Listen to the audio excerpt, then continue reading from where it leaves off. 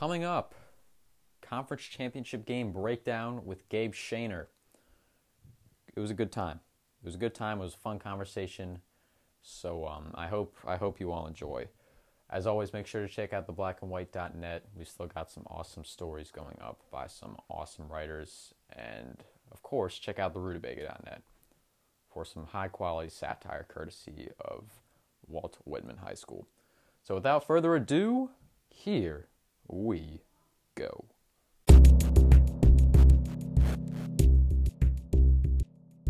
I'm here with Gabe Schaner, also known as a sad Packers fan at the moment. Gabe,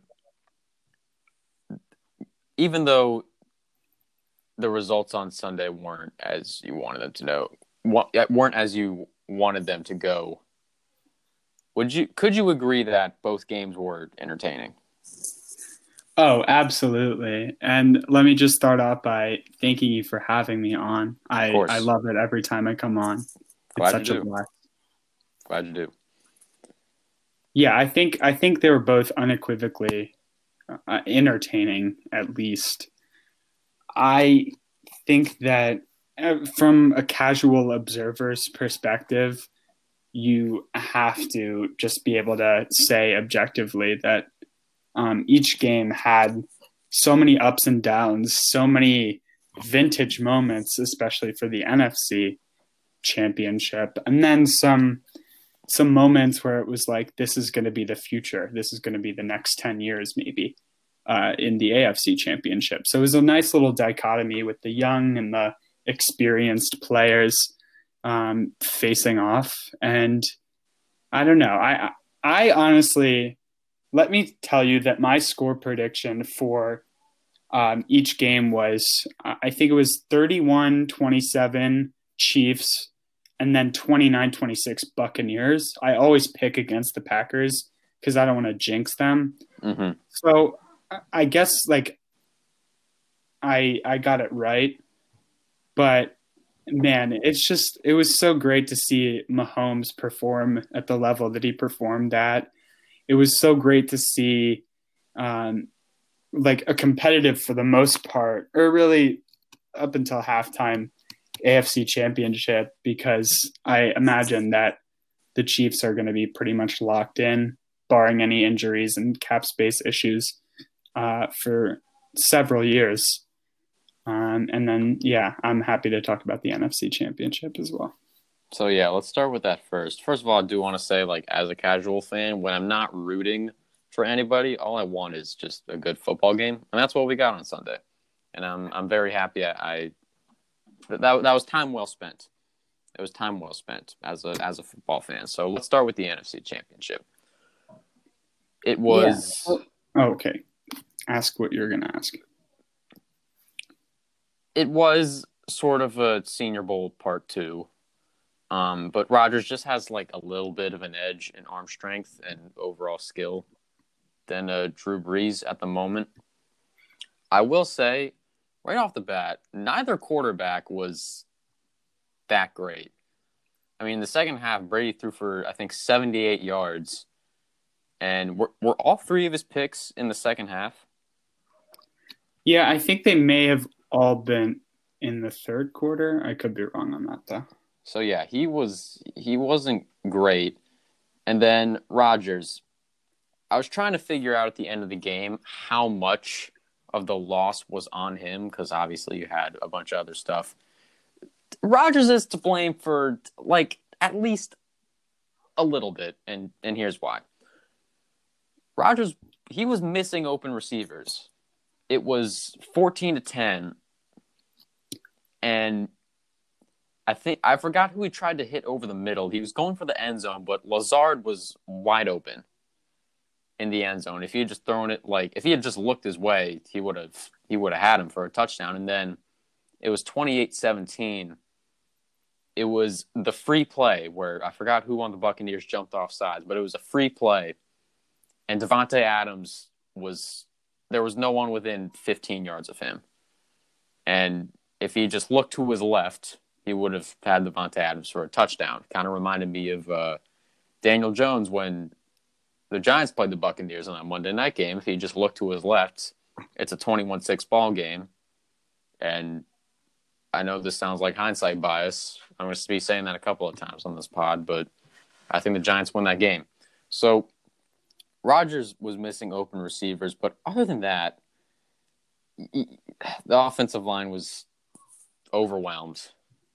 The Bucs 5 sacks, even more quarterback pressures, and then I think the real turning point was the end of the first half. So Devontae Adams drops the touchdown. It's a tough catch, but one he's made several times.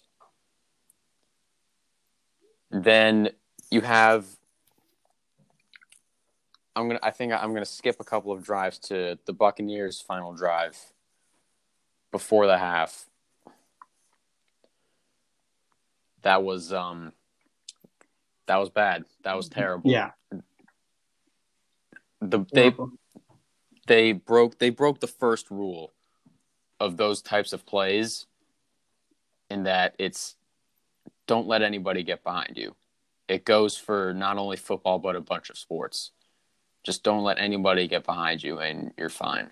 I don't know why they were playing the middle of the field, and it confused me because that touchdown, it was the same play that got Mike Evans open on the first drive, and it was the first completion. That was baffling to me. And then instead of 14-14, it's 21-10, and then the Buccaneers get the ball back after the Aaron Jones fumble, which I didn't know hurt him. And they capitalize off the turnover, which is something the Packers did not do at all in this game. Gabe, I'm going to hand it off to you here. What did you see in that sequence? What was your point of view? Do you have anything to add to that? Yeah, I think as a fan, just pure rage. Year after year, the Packers make it this far, and it's when everything seems to unfold. They looked like the worst football team out there on the Sun. Like, of the 4 teams that played on Sunday, they looked like the worst. Their offensive line was horrendous. This is a unit that is typically, top 10 in the league. And, yes, the Buccaneers are really speedy. They've got Levante David. They've got Jason Pierre-Paul. They've got Devin White, people that can really get after the quarterback. I don't know how many sacks Devin White has, actually, but he's a beast. And they just looked outclassed. And these games against the Buccaneers, these two, they've all been about momentum.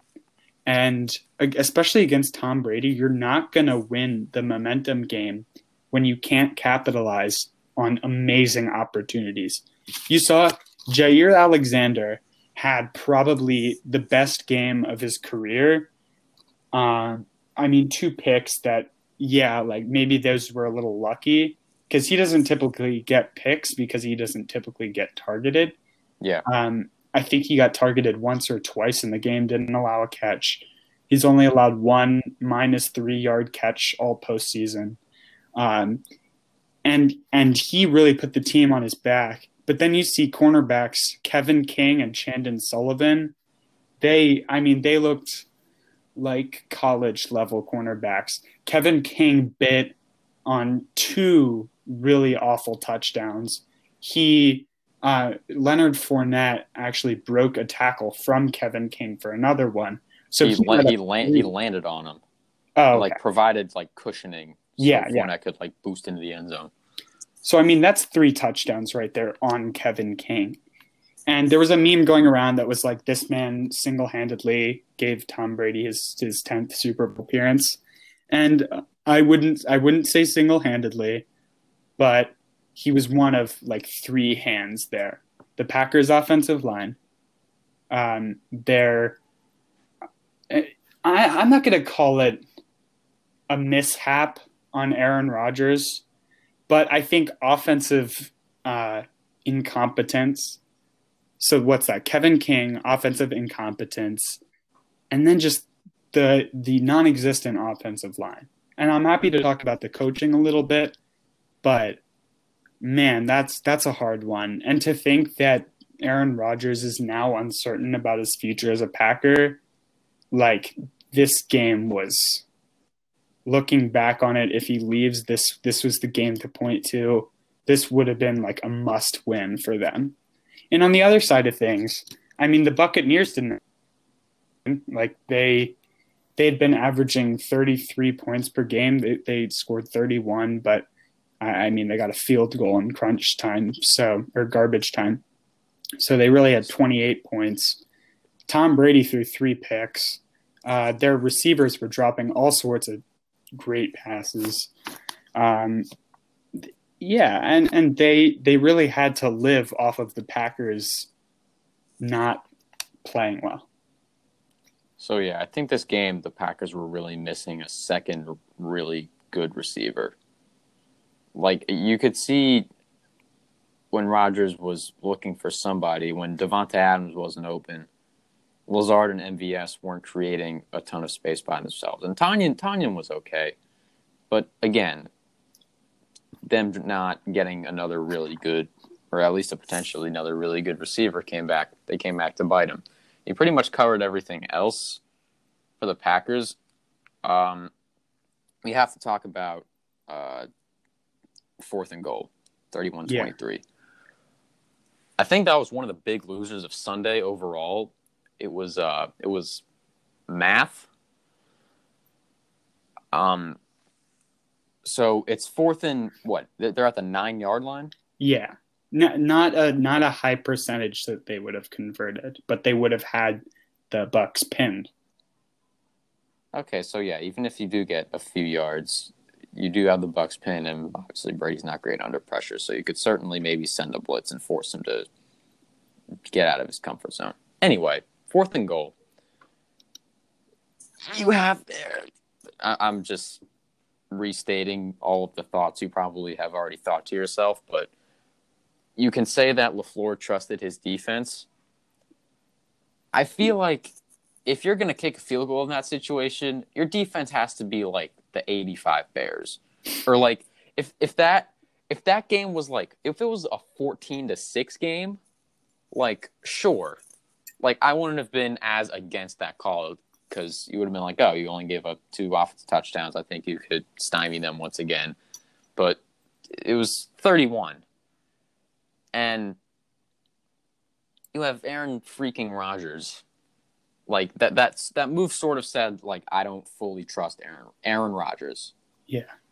That's ridiculous. And then another thing, I don't know if this was regular season or also playoffs included, but the Packers this season, 60 red zone trips and 48 touchdowns. That's historically good. That's better than good. That's just historical, period. So I was surprised. I was extremely surprised. That was mind-boggling to me. And it's a shame that we may have seen Aaron Rodgers' last image in a Packers uniform walking off the field after his coach decided to cut an 8-point lead to 5 on 4th and goal. Yeah. So that was rather disappointing. And I mean, obviously there's a huge, huge case of hindsight bias because if you knew you weren't going to be able to stop them, you'd obviously go for it. But I just think the upside outweighed any kind of con there. The thing is that it was just poorly coached towards the end. I thought Matt LaFleur, I mean, credit to him for almost staging a comeback, but he really towards the end, it was clear that someone, I don't know, he was playing a little bit, he was calling a little bit more conservative a game than he typically does. He's also not used to playing or not used to coaching a team that's down because the Packers would get out to huge leads and then give them up a little bit and then score a couple touchdowns late so it looks like a blowout. But they aren't used to being down as bad as they were. I think it was 18 points, right? 28-10. Yeah, it was 28-10. And I think they played all right down. I want to draw our attention for a brief second to the conversation about the reffing, and I just want to clarify something. I Oh think yeah, that was another thing. yeah, Yeah, go ahead. a lot of people are saying that the refs cost the Packers the game, Nah. which no, the Packers cost the Packers the game. But I will say, if you're gonna call nothing all game, none of that, because Aaron Rodgers got picked off, obvious pass interference, maybe even more obvious than the um, last second. Was it Kevin King on? Yes, it was Kevin So King. It was the Kevin King jersey tug. again. And then Um, Tyler Johnson but put on an Oscar-worthy performance to seal the penalty. yeah, and then so Chris Godwin also flopped completely there. It was not catchable, but he knew that, so he could. You're talking about the last play. The flag that cost the Packers that third down. That was Tyler Johnson, I believe, the rookie receiver. But Okay, keep going. I swear it was Chris Godwin, but you could be right. Yeah, so if the refs aren't going to call it all game, they didn't call it on the Rodgers interception, which is the reason he threw that interception, because there was some holding on the defense that allowed him to get in better position to intercept the ball. You can't call that last penalty. Like in context, you cannot. If you didn't call the last one, you sure as hell shouldn't be calling that one. And it just kind of goes to show that the reffing solution, like that they've implemented, the solutions they've implemented to make things better haven't really done much.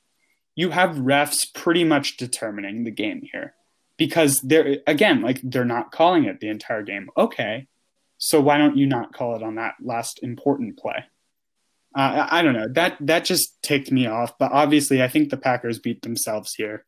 The refs were only a small part of that. Who knows if they would have even been able to come back and score with their atrocious offensive line play to that point. I don't know. It was one of the hardest games to watch as a Packers fan. And earlier you said that Rodgers needed a third receiver. I don't know if I agreed with that.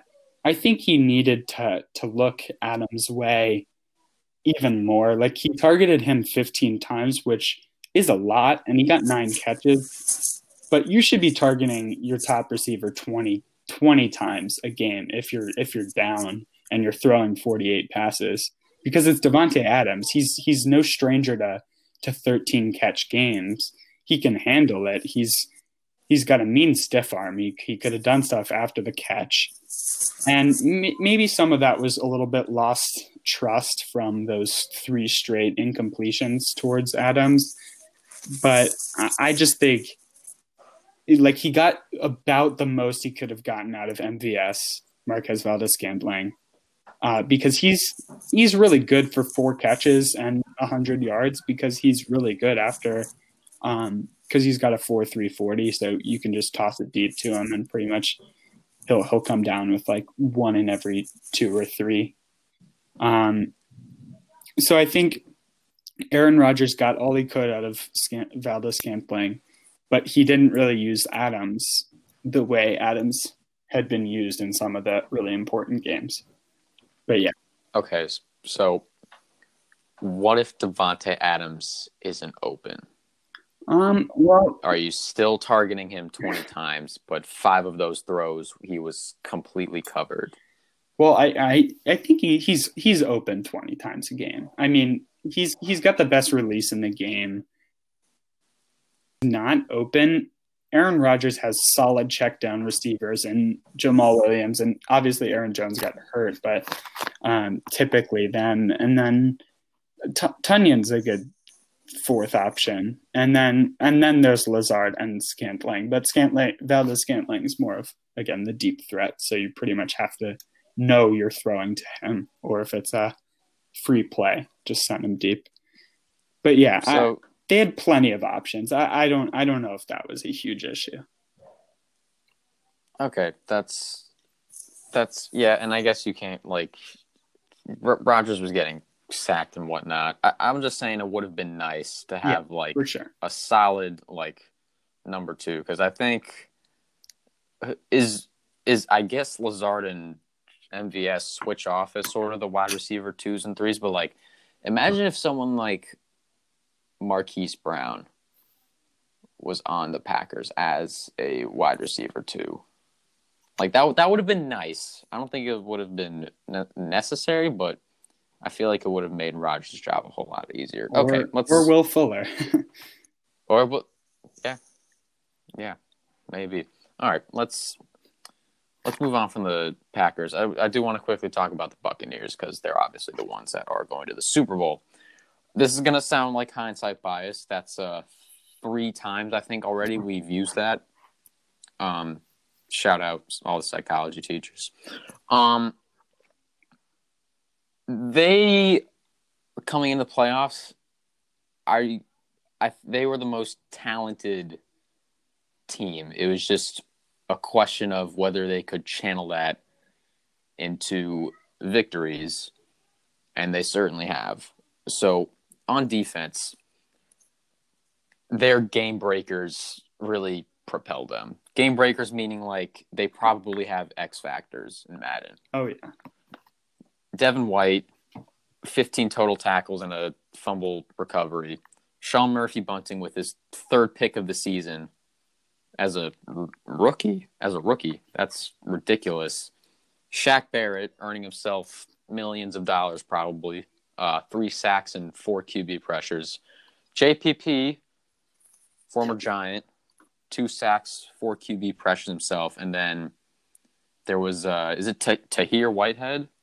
Or is it Tahir Whitehead? Jordan Whitehead? Jordan Whitehead. Wrong Whitehead. Jordan Whitehead. He is just a hard-ass hitter. You saw that hit on Jamal Williams where he sent him flying. So he one those kinds of guys that are willing to just put their bodies on the line for the love of the game. You can't not respect those guys. This game showed why Tom Brady came to Tampa Bay. Just so many more weapons, so many more toys to play with, and just a lot more firepower here in Tampa Bay. And I feel like when he was looking at this, he was like, I could be the last piece of this puzzle. Because we saw last year, it was mostly the same group. Their defense was on the rise. It was just Jameis Winston, even though he would throw 450 yards and 4 touchdowns, he would also throw 5 interceptions. That would pretty much cost them the game. And now that Godwin broke out, even though he was dropping stuff yesterday, Brady really has proved to be sort of the final piece of this puzzle because this defense is awesome. And I was thinking about the Patriots. Their skill position players aren't doing nearly this well. Like it was very clear in this game why Tom Brady came to Tampa Bay. And I think even if he does lose this Super Bowl to the Chiefs, just listen to these stats real quick. He's 33-11 in the playoffs. That's almost double the next closest quarterback. Assuming he plays in the Super Bowl, he will have played in 45 postseason games. Gabe, can you guess how many NFL franchises haven't even played 45 postseason games? I'll give you a hint. It's more than 10. I'm going to say 17. Tom Brady will have played more postseason games than 21 NFL franchises. He will have made 14 out of 19 possible championship games. That's conference championship, Super Bowl included. And this will be his 10th Super Bowl appearance. His first with Tampa Bay, obviously. It's just Torrey Smith, he put out a tweet earlier this year that I really liked. I don't know how much meaning this has to the conversation, but he said, Tom Brady is the GOAT, but Aaron Rodgers is the better player. Oh, yeah. I thought that was accurate. But Tom Brady, I think if he wins this Super Bowl, I think he has a case for greatest American athlete ever, just that we've ever seen. Yeah. You can't. I feel like you wouldn't be able to argue with 7 Super Bowl wins in 10 tries, especially with the teams he was on in those later years in New England. And then it proved to be there was this whole Brady Belichick thing. Who was it? It was Brady. It was Brady. And even though, as a Giants fan, I've come to not like Tom Brady, I can only respect him for what he has accomplished. Yeah, wait, I want to kind of qualify that tweet you mentioned. There's this saying that Aaron Rodgers is the most skilled quarterback of all time. And I totally think that's accurate, just the stuff he's able to do. It's just the teams around him and the coaching around him has just been so abysmal over the years. It's just he hasn't been able to amass the same accolades Brady has been able to. And yeah, this Bucs team is super talented. I mean, they look like a super team. And I do agree. As Tom Brady, I think there may even already be an argument that it's between him and Michael Jordan, maybe for greatest athlete of all time from the United States. Certainly. There's not really much to say other than the Bucs played a great game on defense. They channeled their talent into victories. We've seen the season when it has gone wrong. I feel like that's partially why people picked against them, is because they had those games against the Bears and the 2 games against the Saints where they just got absolutely destroyed. And I think people were hesitant to pick them because of those games. But they really put all the pieces together, and they're on to the Super Bowl now. And it was pretty amazing that some people were picking them to miss the playoffs at the beginning of the season. I could understand that. It was a new team, no off season, no training camp, whatnot. But hey, maybe their talent will propel them to a Super Bowl title for the first time since 2002 in their home stadium. With a 43-year-old quarterback at the helm. So that'll be pretty impressive. All right, let's move on to the nightcap, Buffalo, Kansas City. So the Bills go up 9-0 after the Hardman fumble. And I blinked, and it was 14-9, Kansas City.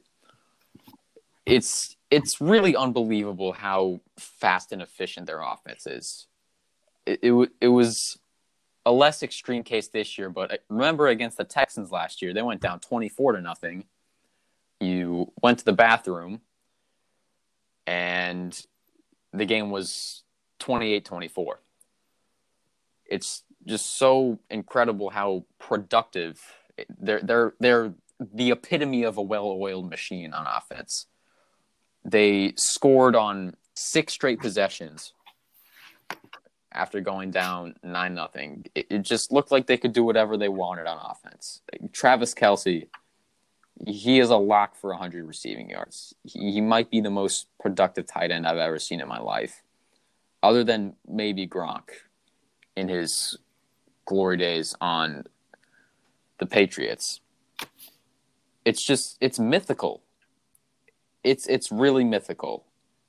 And it's going to be an absolute treat to watch this team for a few years. And their defense came to play. Their defense really came to play. As Tony Romo called it, their coverage was really – it was sticky all game. It was sticky. If Eric Bieniemy doesn't have a head coaching job soon, I'm going to be mad. I don't know how he hasn't gotten a head coaching job yet. Apparently, he's in the second round of interviews for the Texans. Yeah. The Texans. I hope he goes there because obviously that's the only head coaching spot open, but I just really want to see him as a head coach. That would be nice. As for the Bills, no, sounds like hindsight bias, but it was over after the Bills kicked the field goal to go down 21-12 when they were down 21-9 on 4th and goal. It amazed me that the Bills have been so aggressive all year, and then they choose not to be aggressive when they most needed to be aggressive. You need all the points you can get against the Kansas City Chiefs. And Sean McDermott, not once but twice, cut a 2-possession game to a 2-possession game. So that continues the mantra of a big loser on Sunday being just math. Also, the thing when they were down 38-21 and went for 2. Math. Come on. Gabe, what did you take away from the game before I get to another thing on the Bills? What were your takeaways from this game? First of all, I think there's a legit argument for Josh Allen being the best mobile quarterback in the NFL. It's like between him and Lamar Jackson. Josh Allen can get it done on the ground. And I don't think, correct me if I'm wrong, but Stephon Diggs didn't play super well. And it was like 2 completely different teams out there. It's amazing how well Patrick Mahomes plays down. Yeah, again, you cite the Texans game. When I watched that live, it was absurd. I just saw this raw skill in him that I just haven't seen anywhere else. And to go back one more time to the tweet when you're talking about Aaron Rodgers is the most skilled quarterback of all time, Tom Brady has the best accolades, so he's the best quarterback of all time. Patrick Mahomes could end up being better than both in skill and in accolades. The man is an NFL MVP candidate every single year for the rest of his career, likely, without, again, barring injury and barring Travis Kelce and Tyreek Hill leaving. It's because we don't know how good he'll be with a bunch of bums at receiver, for lack of a better word, and tight end, but he's tremendous. I mean, the throws he makes, the trick plays he pulls out of his sleeve are just so amazing. And also, I mean, the Kansas City defense is by no means bad. When it comes time for them to need to play well, they play well. And I don't know. I don't really have much insight because I didn't watch the entire game, but those were a couple of my takeaways. So Patrick Mahomes is not in that category for best mobile quarterback. No, because he's not. I mean, like, yeah, he can do it on the ground, but he's not gonna get 100 yards on the ground ever. But Josh Allen and Lamar Jackson do frequently. Are you sure about that? I know Lamar Jackson, but you know what? I'm gonna put that to rest. We've got more important things to talk about. So for the Bills, this was sort of a gambler's fallacy for me. Their offense had been so good in the last few weeks of the regular season. Indianapolis played them tough. They scored 27 points. Then there's the slugfest with the Ravens. They score 1 offensive touchdown. I thought they were due for an offensive explosion. I really thought. Their offense had played too well at the end of the season for me to think that 27 and 3 points was that was that. I thought there was some kind of 35-point Josh Allen, 300 yards, 4 touchdowns, Stephon Diggs, 10 catches, 120 yards, 2 touchdowns, that kind of outburst in them. And it just didn't happen. Josh Allen had 1 completion of over 20 yards, and that was in garbage time, essentially.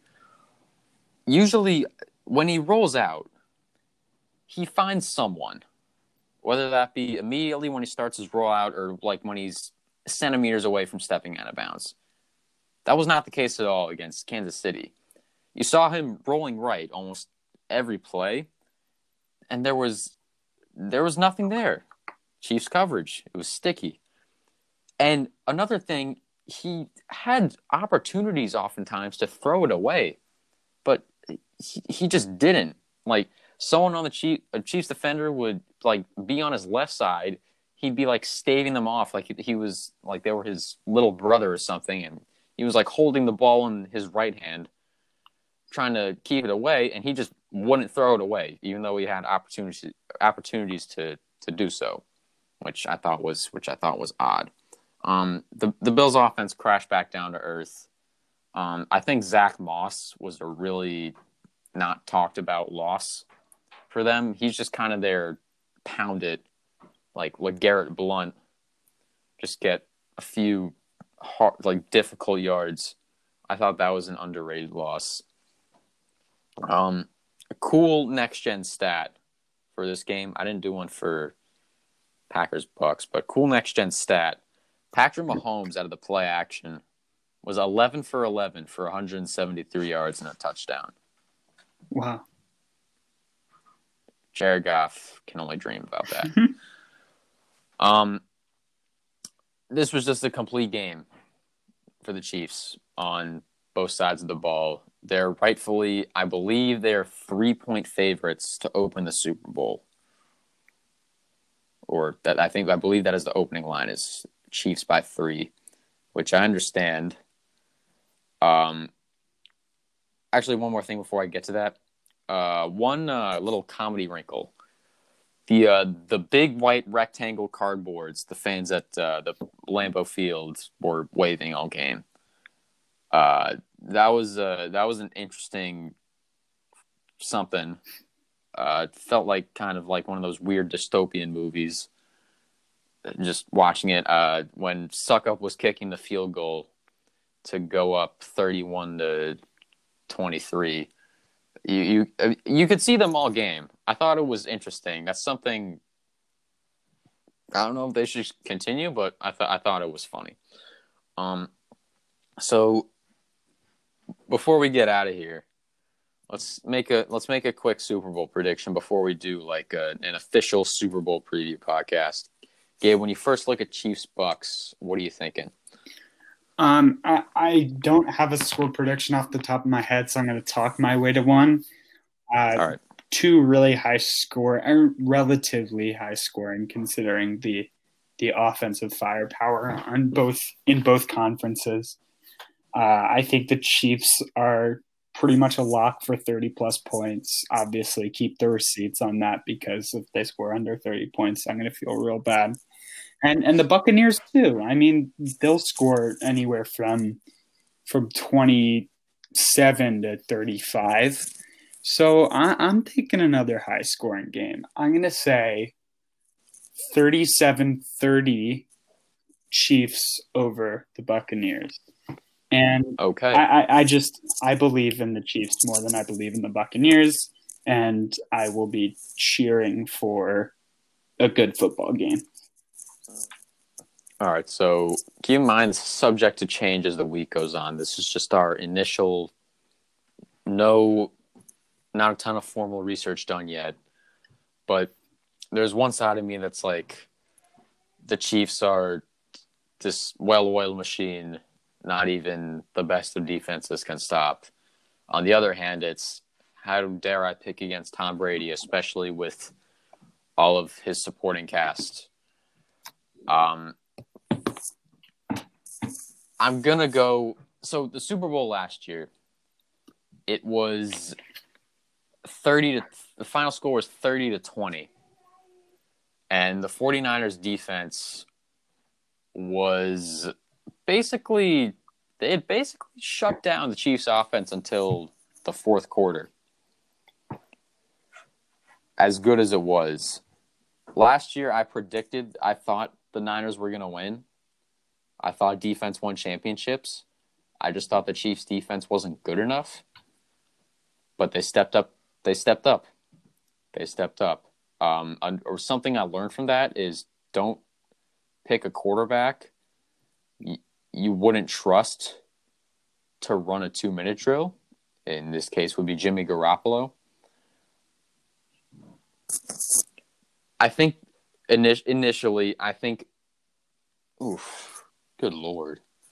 This is going to be really close because if the Buccaneers can channel their talent as well as they did against the Packers, especially defensively, and Mitchell Schwartz is probably not going to play.